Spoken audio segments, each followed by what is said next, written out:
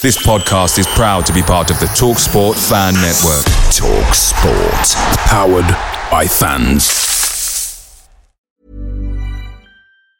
Hey, I'm Ryan Reynolds. Recently, I asked Mint Mobile's legal team if big wireless companies are allowed to raise prices due to inflation. They said yes. And then when I asked if raising prices technically violates those onerous two-year contracts, they said, "What the f*** are you talking about, you insane Hollywood ass?" So to recap, we're cutting the price of Mint Unlimited from $30 a month to just $15 a month. Give it a try at mintmobile.com/switch. $45 up front for 3 months plus taxes and fees. Promo rate for new customers for limited time. Unlimited more than 40 gigabytes per month. Slows full terms at mintmobile.com. Hi Alice Pod fans, it's JR here. Bert's Babes, Hoddle's Heroes, even DiCanio's Dozens. We've had some iconic lineups in our history at Swindon, just like the legendary menu at McDonald's. Parkin or Austin, sweet curry or barbecue? Why not get a McNugget share box to enjoy the debates with your mates? And thanks to McDelivery, every drop-off can be a home win. Order now on the McDonald's app and you can also get rewards points too. No one wants to drop points at home, and with tasty rewards to earn, you won't be missing out. Only via app at participating restaurants. 18+. Rewards registration required. Points only on menu items. Delivery fee and terms apply. See mcdonalds.com.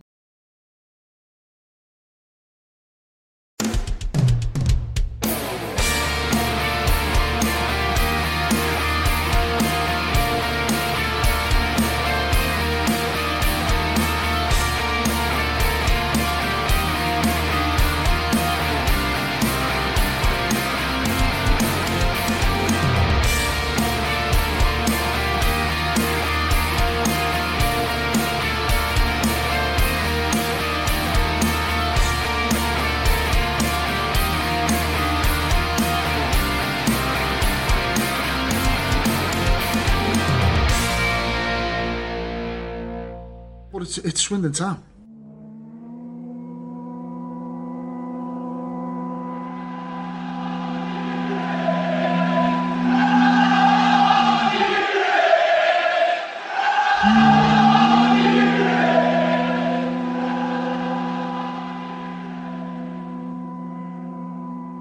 Steve Evans and Stevenage steamrolled into Swindon and they took all 3 points. Next, the big railway derby, the so solid Crewe, and here to discuss with it ever so enthusiastically as ever.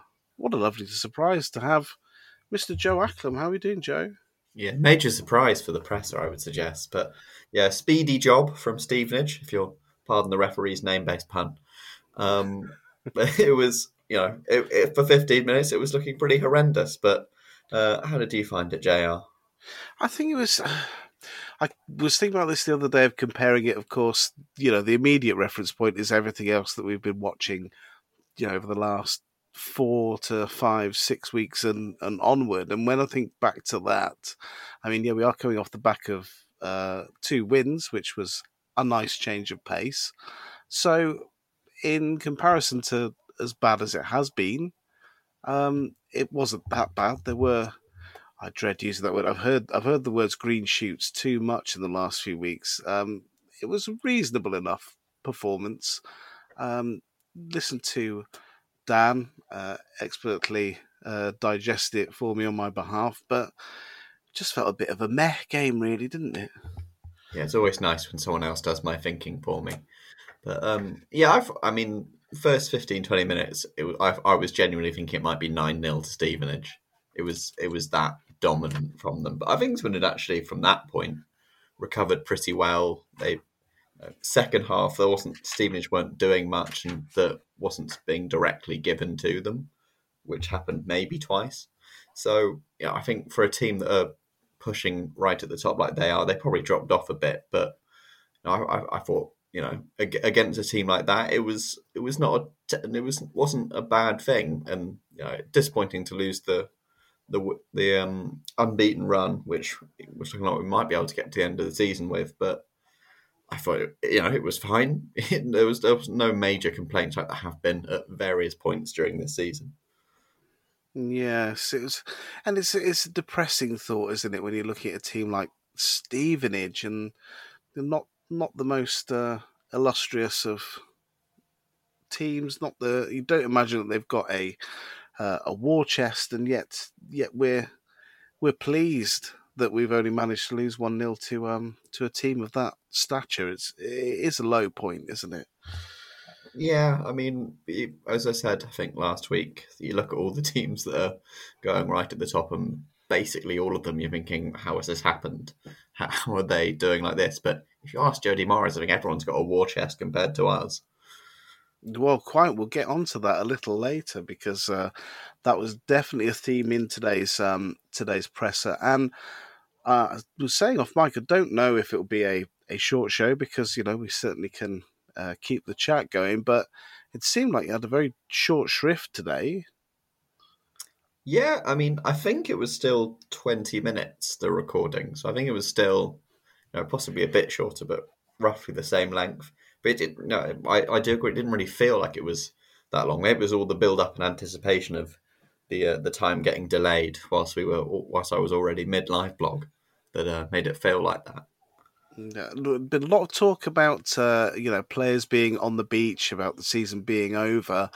I am getting that feeling now that we've had the we've had the Tuesday evening home game. We've had 2 Tuesdays back to back, and this is the last away stop off for us. That it feels a bit like fans that we're not necessarily on the beach, but we're all thinking about that final day against Scott Lindsay's Crawley, against having Dion Conroy, Anthony Grant, Ben Gladwin back in SN1, and before we get there, we've got another fixture, and I really enjoyed in the live blog because, of course, last time round that they managed to squeak a 1-0 over us with a very cheeky penalty. I think that you'd praise for being masters of the dark yet delightful art of shithousery, didn't you? Well, I don't know. It was accusation, more of a statement of fact, but I mean, it was one of the great performances of Housery not performed by a team being managed by Cholo Simeone. I think you'd have to say they were absolutely expert. I mean, I think we've seen it a few times. Colchester away, put those moves on Swindon. Various different teams have done it at different times, but I thought Crewe were just absolutely brilliant, led by, as frustrating it was, given he's ex-Oxford, Dan Adji, who I think rolled back onto the pitch at various points, kicked the ball away. Every time the ball was near him, it was slowed down after he scored that early penalty. So, I thought you have to take your hats off to Crewe for that day. They really did pull out every trick in the book to get that result over the line, which, as it has turned out in the long run, meant absolutely nothing to either team, so they needn't have bothered. Well, yes, as we say, we've got to take small mercies where we can find them, and judging from their recent form, it's not looking like it's going to be one for the ages, is it? I think, these kind of things, I think them in terms of, legendary end of seasons games, this would be a pointless answer kind of situation. No one's going to remember it from either side. It really doesn't matter to either team. They can try and make it lively end of season games, often are, in terms of things getting a bit wild when people don't care and they aren't trying quite as hard. That concentration slips. Hopefully we get that and it becomes a bit of a Wigan situation from the end of that season. But yeah, I would be surprised if this is one that lives long in the memory. Quite, and it would have been a nice opportunity to gain some momentum, but we're still tinkering and chopping and changing, and so we'll crack straight into the presser with Mr. Jody Morris as ever, looking ahead to Crewe. And I guess my first question, as always, is to ask about that treatment table. We've not had Johnny Williams on the weekend, and I think everybody was concerned to see Tom Brewitt went off fairly early in the first half, didn't he? Yeah, but I mean, I think Brewitt picked up that injury fairly early on, and obviously Williams was a no-show, which we had discussed in terms of what he might be thinking of at the end of the season, and both of them are 99% out in terms of this weekend. Williams has been in training. He would have trained today on Thursday as we record this, but Saturday was perceived as being far too early for him to be coming back in. It started out as he's a no, and then it was slightly walked back a little bit, but almost definitely won't be available. Tom Brewitt hasn't been training, and they don't know the extent of the injury yet, which I felt was a bit weird. I guess he wasn't in on the Wednesday, so they haven't looked at it quite as yet. They probably know by now, But they definitely don't foresee him being involved because, as I say, he hasn't been in training at all and wouldn't have been today. And even Williams was doing that. So those two absolute no's, adding to Joe Tomlinson and Alexandra, who it does look like has been in training, but I would be a bit surprised to see him back involved. So those four, and obviously people like Baldry and Kean Harries, all still unavailable. It does seem a bit ambiguous about the Brewitt situation, so I suppose we can only conclude for ourselves that could well, be him for the season. I mean, one thing that has carried over from last season, arguably, that of the few things that actually have, is that we are still actually quite cautious in getting people who have been injured back into training. The fitness and physiotherapy side of it has always been quite vigilant this season and last season, so I don't imagine that anybody's going to be rushed. And like you say, if he hasn't been in training this week, you can't envisage him making a last game of the season appearance at the county ground against Crawley. So maybe that's it for Brewitt until after the summer. And it looks like, from what Morris was saying last week, that could be it for Johnny, period. Yeah, I hope for Tom Brewitt's sake that the contract extension clause wasn't 12 games and it was 10 like we figured, because it'd be a cruel way for a season to end if that doesn't end up getting triggered because of this small injury to end his season. As you say, I'd be surprised if he comes back for Crawley, even if they do have a bit longer to wait. And with the Monday game, Johnny Williams might well have played his last Swindon Town game in that 5-1 against Wimbledon. With the way things are looking, there isn't really any point in bringing him back at this point. He's almost certainly not here next year by all the noises everyone has made around the situation, and he's injured anyway. So what would you rush him back for, really? So that it does look like a curtain closing on that career, which is slightly sad because he has been a good servant for Swindon over the past 2 seasons, but past is new has seemed inevitable for quite a while. Slightly sad. It's slightly. You see my profile picture on Twitter. You know how I feel about it. I should have my own pod in the summer about how disgraced I am that he'll be gone. But such is life, and such is Swindon Town as well. But in his absence, tinker around a bit with the midfield and some discussion about George McEachran playing a bit further forward. How did Jody think that worked out for him? Yeah, it does. It sounds like he's trying to give McEachran more of a crucial role in the creativity process. He's at times criticised maybe might be a bit strong, but egged on McEachran to be a little bit more impactful creatively. And I feel like against Stevenage, he kind of was. He was driving Swindon forwards a lot and making things happen. So it was a good performance from him. He's played Swindon moved from a 4-3-3 more in towards a 4-2-3-1, which I gather is what they did at Plough Lane as well, where Kane and Kant were sitting in the 2, and then McEachran playing higher up as a number 10. Morris said it's something that obviously at Chelsea he's done for him a lot, which is particularly interesting because that the team that McEachran was in contained Jamal Musiala amongst others.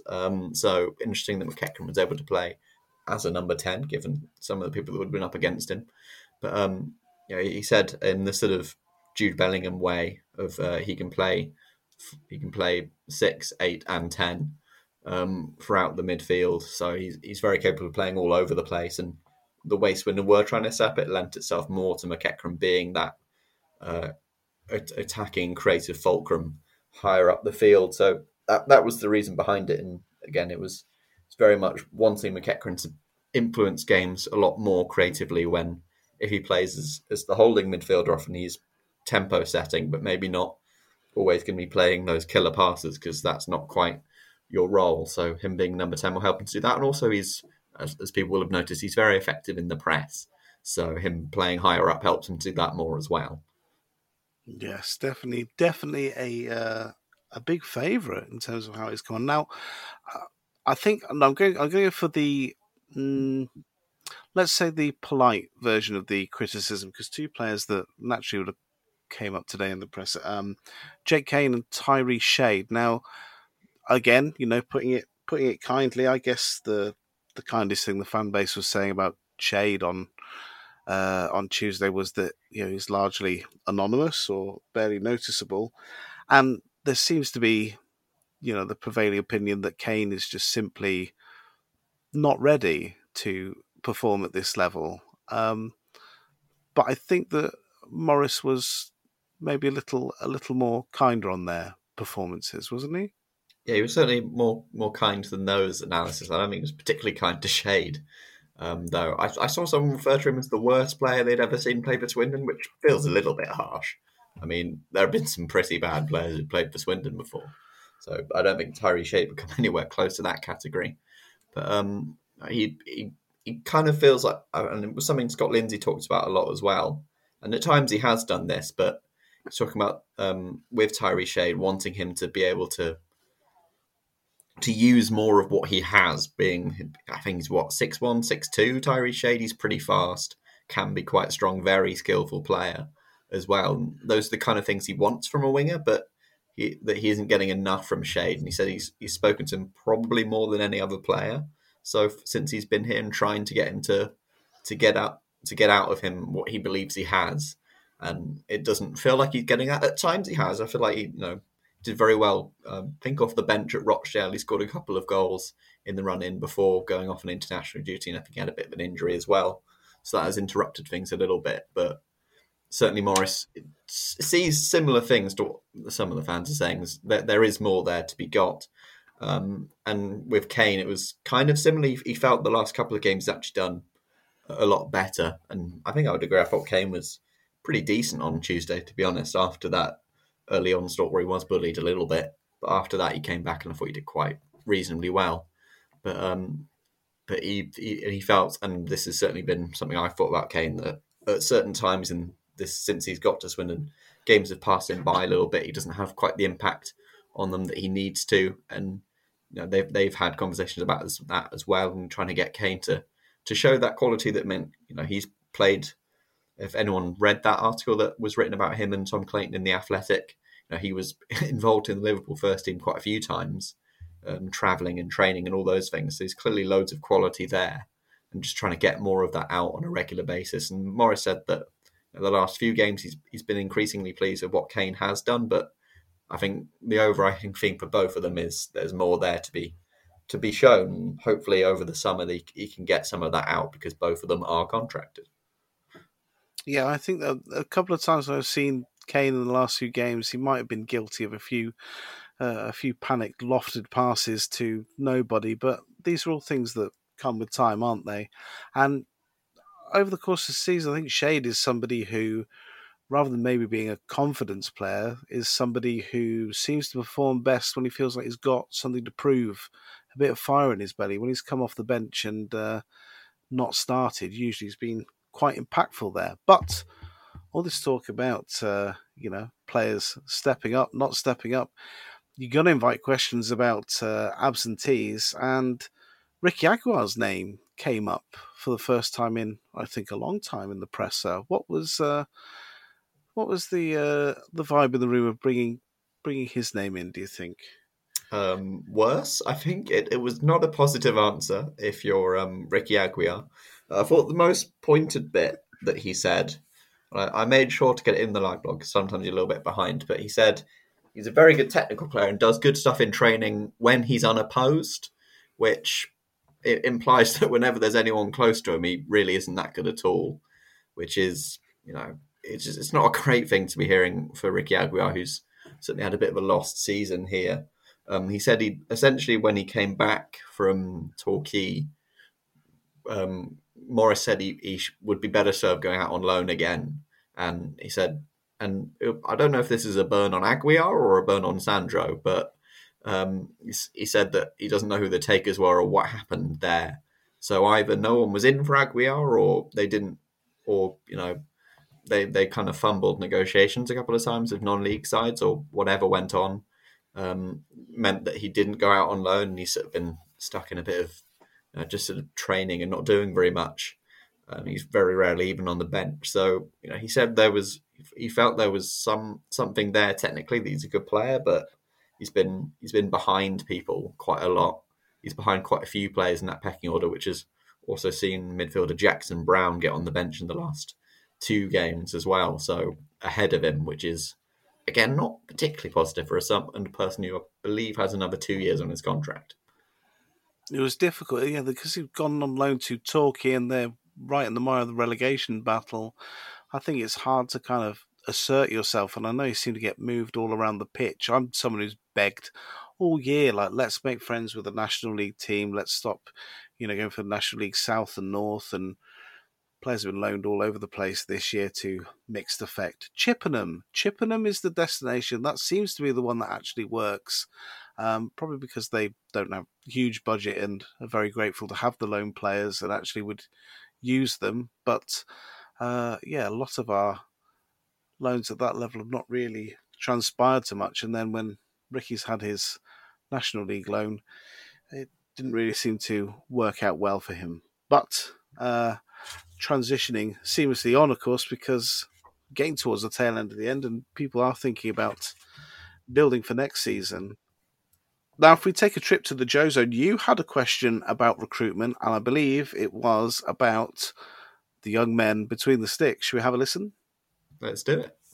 Another player who's kind of been in around but not in the team, Connor Bran. You said you didn't know if he would get a chance this season. Are you planning on using him in either of the last 2 games? I don't think he's ready for a game yet, and that was mine and Mildy's thoughts. He's very raw and new to the goalkeeping side of stuff. He's been out for a good while with his injury, but I have been pleased with his progress, as has Mildy. Tom's a bit of a project, and there's a long-term view in place with Connor.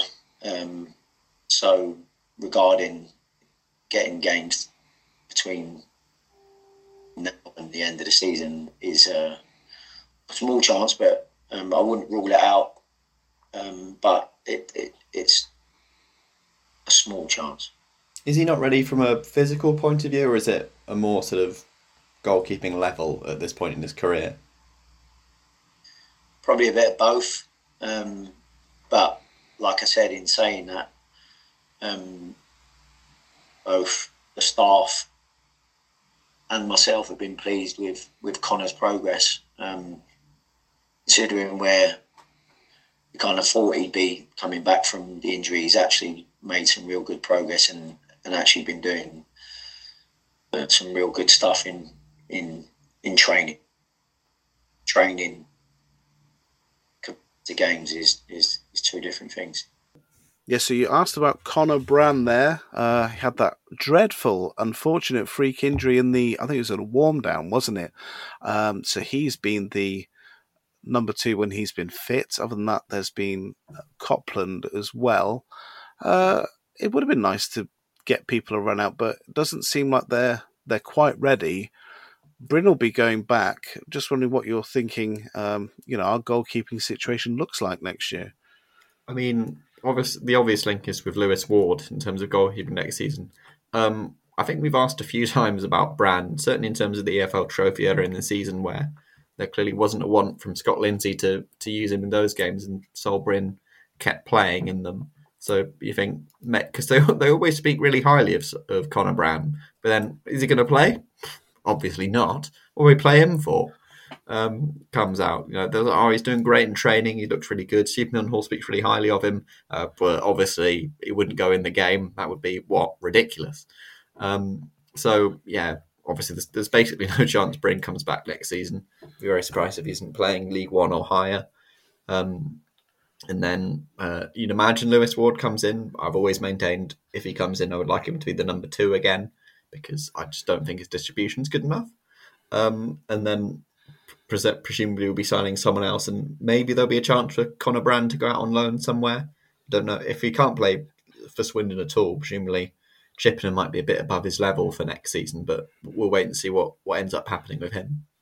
I can only speculate as well because Copland has maintained a place on the bench as well, and I can imagine that he must be highly thought of for them not to go for the emergency loan option for cover, or can you only do that if you have to play the emergency first loan? one? Oh, they've got to be played. Well, that would have been an out. And we never did manage to wrangle with the PFA about the Lewis Ward situation.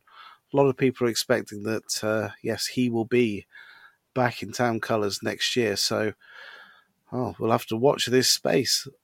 And a couple of players that have been considered as options to take on for next year.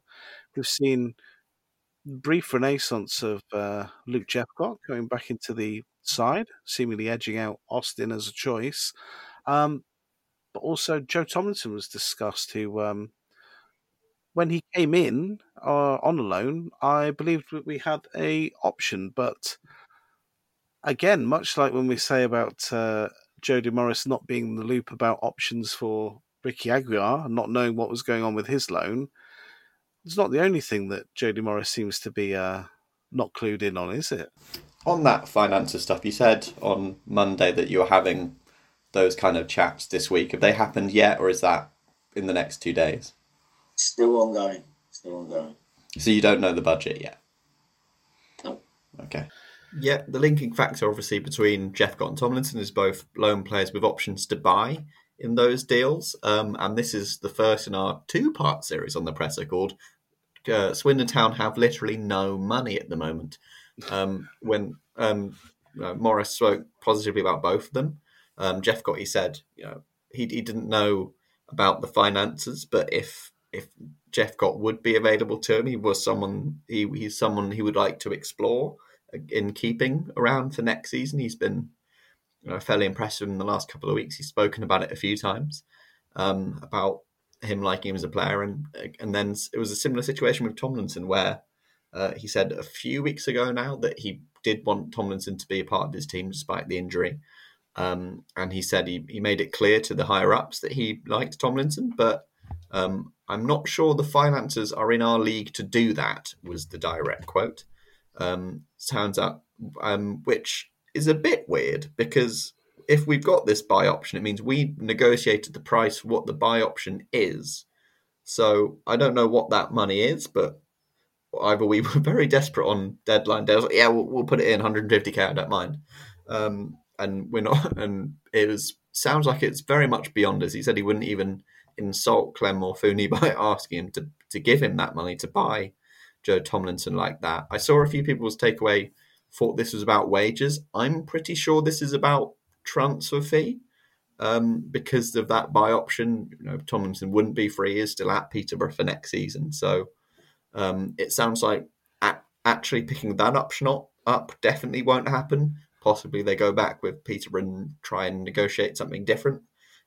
He said to Tomlinson and his agent that he wants him to still be around, and told them about the situation that Swindon can't really afford what Peterborough and they agreed in January, but he would still like to keep him around. So that's possibly setting up to a bit of a transfer saga, but not good news if you were a fan of keeping Tomlinson here for next season. Well, okay, let's go into the weeds a bit here, because we got Jeffcott in after the season had started. I said before, he was 2021 that year when, we went down the COVID season. He was the man. He was the wonder kid at Plymouth. And the following season just didn't seem to crack on. You see where they are in League One now. They're obviously pushing for a return to the Championship. And I anticipate when you're in those sorts of positions, things get a bit more rigid and a bit more inflexible. And he's found himself pushed out. With that reputation and status that he would have had then, I imagine any buyout when he's coming in on loan then, because I think that was an option that we could have taken up in January, wasn't it? But I don't imagine that was particularly cheap. And based on how he's been utilised, and I'm not there on the training ground. Perhaps this is, down to Jeffcott's personal responsibility and application. But for whatever reason, it wasn't taken up then. Whereas I think it's fair to say the vibe there was quite ambiguous when he was taken on, that we might go for it if it's working. If not, then he's here on loan for the season. The Tomlinson one, when that was unveiled and being till the end of the season, plus the fact that we've taken him on loan when he's already injured, which has been that's been a prevailing facet of his last 12 to 18 months or so in football. Something would have told me that if there was a arrangement that can be made permanent, that it's not going to be in the bank breaking ideas. And I guess it comes back to this idea of Swindon Town in a general sense of, that we've exchanged contracts on owning our ground for the first time. We have advisory boards every month telling us how much the debt is reduced, how much we have interest-free debt owed to the chairman, Clem Morfuni, that is interest-free. And yet, Jody Morris seems to be under the impression that there's very little money to be had. Now, a couple of weeks ago, we had the promise from Rob Angus, scurried away in the programme notes and not really particularly effective unless you're an avid collector these days. But the words stick out of where it said that we had his word. But the greatest respect to Rob, but he is an employee and is not the person who's going to be putting in extra money if there is any there. And even if there were no extra money to be had, it's fairly consistent how, and this is back of a fag packet economics 101 here, that most football clubs will run their wage revenue based on their share of TV rights, and that the day-to-day is priced on who comes through the door, merchandise, concessions, that kind of stuff. So incoming, I don't imagine would have changed. We've had astonishing gates for a year. Probably some of the best home attendances, always sell out our away account allocations as well. So it's quite shocking to hear the manager say that, isn't it? It is a bit, yeah. I think, generally speaking, the budgets are going to be based upon forecasts more than they are what you did last year. And I guess and I suggested this, I think, Monday, possibly a week ago, that the season tickets possibly, and the way that has gone, is possibly holding up this budget just conversation. As you'll hear in a minute, that those conversations are going on at the moment. Presumably this could have been a pointed statement towards what is going on, to try and rile the fans up a little bit more. Not that they really needed it. They were already pretty on board with the "can we have a proper budget, please" situation. But if the season ticket sales are as bad as we think they are, then the club is probably panicked a little bit and thinking, wait a minute, our budget is going to have to be much lower next season because our income's going to be falling. Because the TV revenue isn't quite so great in League Two and everything else. So potentially that has panicked things. I don't know, maybe the Tomlinson buy option did feel affordable at the time. I don't know if it was something that was a deadline day rush to, we'll get it in, it doesn't matter. We take it, we don't. I don't know, but it is all a slightly worrying statement, especially paired with another answer about travel arrangements. We'll come on to that in a moment, but yeah, people were promised this season that there was a promotion push. It hasn't happened. People have come out in their numbers, and I guess the immediate reaction that comes off from, I suppose, digesting that it's, I wouldn't say it's not fair, it's completely outrageous to expect the fans to be almost held to ransom, that nothing doing until you hand over your cash. I mean, we've been very well supported by walk-ups, and there's much more or a much bigger fan base out there in the county, in the wider country, than just the season tickets who go week by week, whose loyalty should be commended. There's plenty of people who travel up and down, home and away. But there's a wider catch on that, and that not everything necessarily relies on season ticket sales. And you have to have I know that people will, deride real fans or that kind of chat, but it's a product at the end of the day. You are competing with everyone going to Shore Ridge or going bowling and ice skating. You are competing with, other things that people could be doing. And if you've got that groundswell of support and you're getting the kind of gates and the level of interest in Swindon has not been higher in my time of supporting for decades. It's an enormous open goal, isn't it? Yeah, and I think there's certainly got to be a degree of expectate to accumulate where if you put it on the pitch, then people will come and watch it. We saw that last season where the gates were strong to start out with, but by the end they were 14, 15,000 every week. So I think there doesn't have to go that way. I'm just saying what I expect is the club's current point of view, where Clem has already put quite a lot of money into this thing because of the debts. And possibly he's not wanting to put all that up front. I imagine that's what it is. It's not what anyone wants to hear. It's clearly not what Jody Morris wants to hear. And I think there possibly does need to be more bravery there, but this seems to be the way they're going at the moment. And it's all making for pretty bad noises for a back end of the season that was already going badly wrong. Exactly. It's not the rallying cry that people need, and the fact that Morris feels obligated to do it, whatever his motivation may be, does not suggest a very harmonious camp. I mean, we could debate the budgets or things till the cows come home. And as I've said earlier, being beaten by Stevenage, I think that's against the run of the grain. I don't think they've had, a massive budget to get in the position that they are. There's plenty of people, I'm sure, who've picked up a wage this year who weren't utilised effectively enough. So yeah, that doesn't bode all, and not everything is all about giving six-figure sums to Peterborough or the like. But it's not just the fact that things that were supposedly seemingly done deals in January are now beyond our reach. It's the fact that he's happy to present himself out there in front of journalists in the media arranged presser as being completely out the loop, as being, a man, an island almost.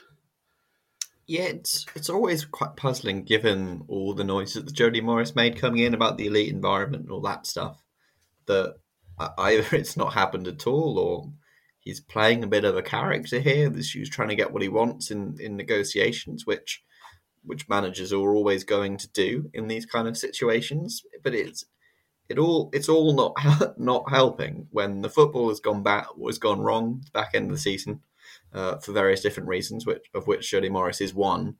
And then there's this clear sort of press standoff at the moment with what he's saying that again just isn't helping energize fans in the time where the club probably really need them to be energized to get next season rolling quite quickly. I think it goes beyond next season as well. I think we need some urgent communication from the people upstairs. We need Mr. Morfuni to poke his head above the parapet and make a statement to fans.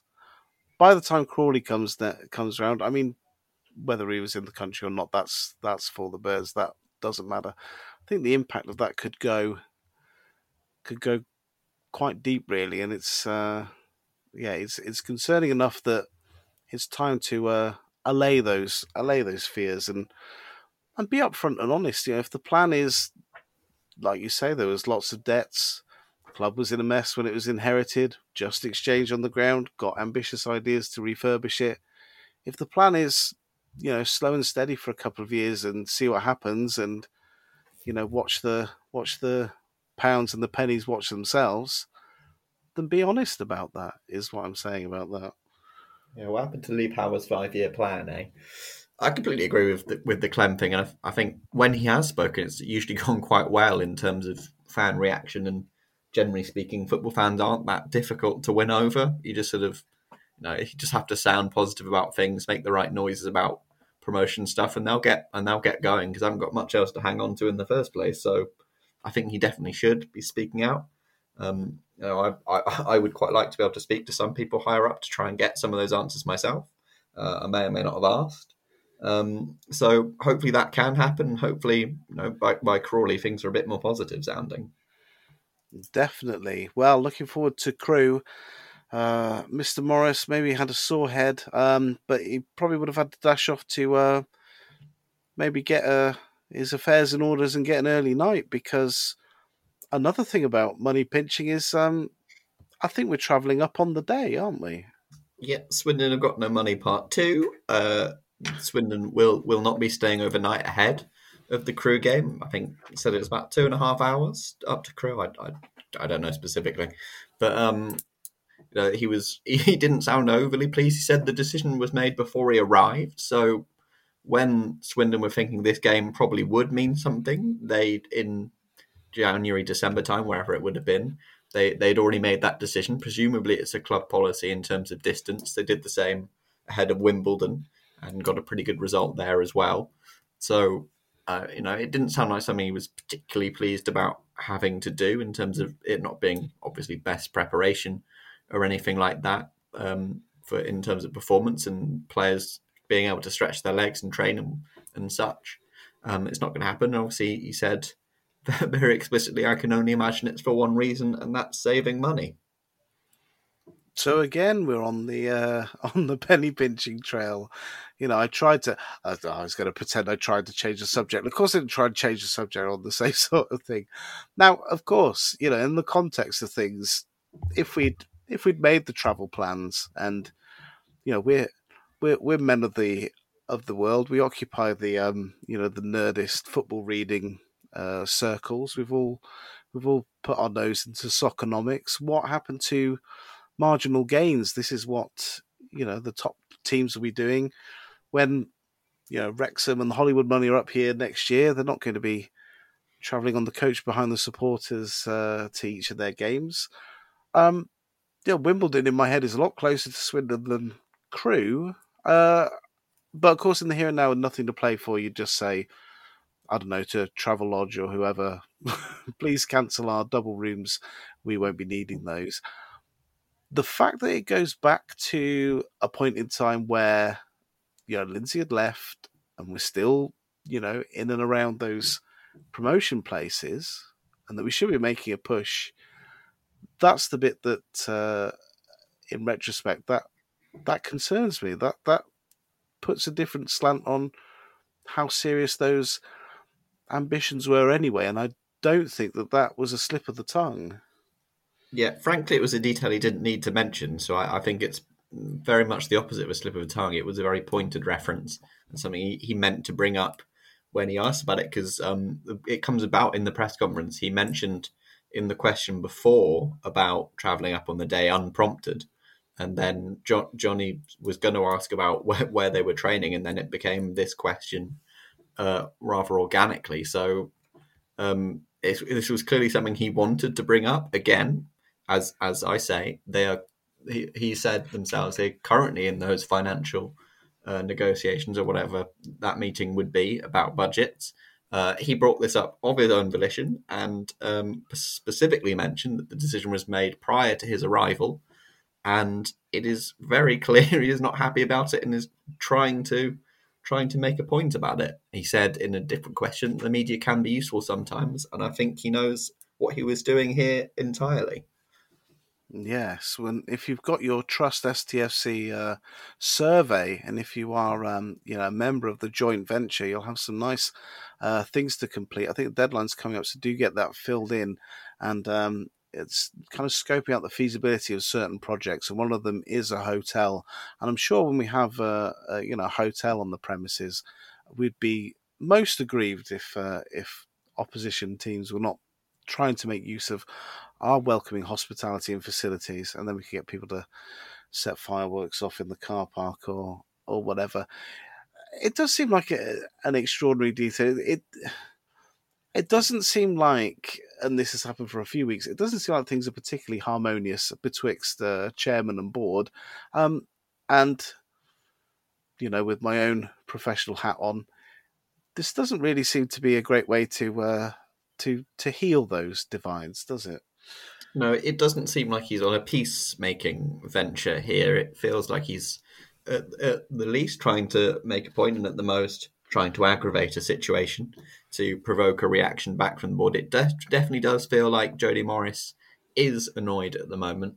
I have a sneaking suspicion that when he said that those budgetary meetings hadn't happened yet, They were actually already ongoing at the time, and he's been trying to make this point for a little while now. He was probably told about a budget and said that's not good enough, and maybe that's what the delay is, because it feels like he has withheld various things from these press conferences, like various clauses and what was happening with them, like we learned about Rashawn Hepburn-Murphy on Monday when he'd been asked about his future before and not mentioned it. So he doesn't always say everything that goes on. I think potentially this could be one of those things where this is a really ongoing process with Teed Morris in the club, where he's really, really trying to drive what that budget might be. And clearly is very not happy about what that number is on that piece of paper, or potentially an email. But it's more fun if it's a piece of paper. It is more fun if it's a piece of paper. If I take my panicked Swindon Town fan hat off and take a breather for a moment, I guess maybe I think that you might be right, that it might just be a little bit of posturing, a bit of power play of just trying to get that recruitment involvement there. So it could be a slightly manipulative but well-intentioned way to ingratiate that side of things. Has Morris had a look at Crewe? What's he anticipating coming up against? He kind of didn't say anything specific about Crewe, and there'll be a different challenge to Stevenage. He mentioned that Swindon had not done as well as they should have done against teams below them. I imagine he's talking Rochdale, Hartlepool, other teams such as that. So yeah, when Swindon haven't quite performed up to their level against teams who are below them, and maybe you are expecting more of a performance. That was kind of all he said. This was before the travel question. This is when he brought in the travelling on the day isn't the best prep point, hoping someone would pick up on it. And Johnny Leafield was straight in there with the rebound to get him his moment to complain about that particular piece of info. But yeah, not much on Crewe, really. I don't think anyone cares. Probably from players to fans to everyone around. The game, as we've mentioned, isn't of loads of importance, but there was not a ton of detail. It wasn't like that time I got to see a dossier about various stats. I think it was about Northampton. Those were the days, hey. Well, it does matter to some of us. It matters, of course, to the Presser Prediction League, which is all important to keep going. So, what are we calling here, Joe? What do you think? That is, of course, the most important, probably, result of this whole thing.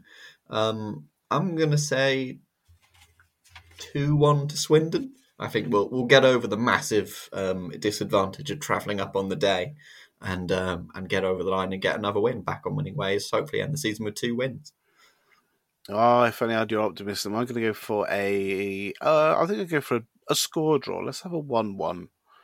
I'll do that on Rich. I'm interested to see. I should ask Rich as to how my predictions are either helping or impeding the presenter column on these spreadsheets. Okay, we'll go for that. Joe, thanks very much. Thank you very much. And what we'll do is, I realise I've missed off your Conor Brand thing, so maybe we'll just talk about that and a recruitment thing, and we'll glue it in, shall we? Yeah. Okay. Inside the box to Moncur. Good run by him, and now Maxwell. The Low Strangers is an independent podcast, and views given do not reflect those of Swindon Town Football Club. The intro music of The Presser is by the amazing Drag Me Down, influenced by the great Matthew Kilford, and the podcast artwork is by Matt in Singapore. What a guy. Thanks for listening. Come on, Swindon. Hi, Alice Pod fans, it's JR here. If Swindon players were McDonald's items, who would they be? We've had lots of Big Macs like the legendary Alan McLaughlin, Harry McCurdy, or even Steve McMahon. Perhaps you'd prefer to channel the power of McPlant like Darren Ward, or maybe 5 chicken selects, one to enjoy for each time Ben Gladwin joined. Yep, there's one spare, but there's still time. And you don't need Super Scouts or data solutions to get your hands on any of these. McDelivery through the McDonald's app brings them all to you at participating restaurants, 18 plus. Serving times, delivery fee and terms apply. See mcdonalds.com.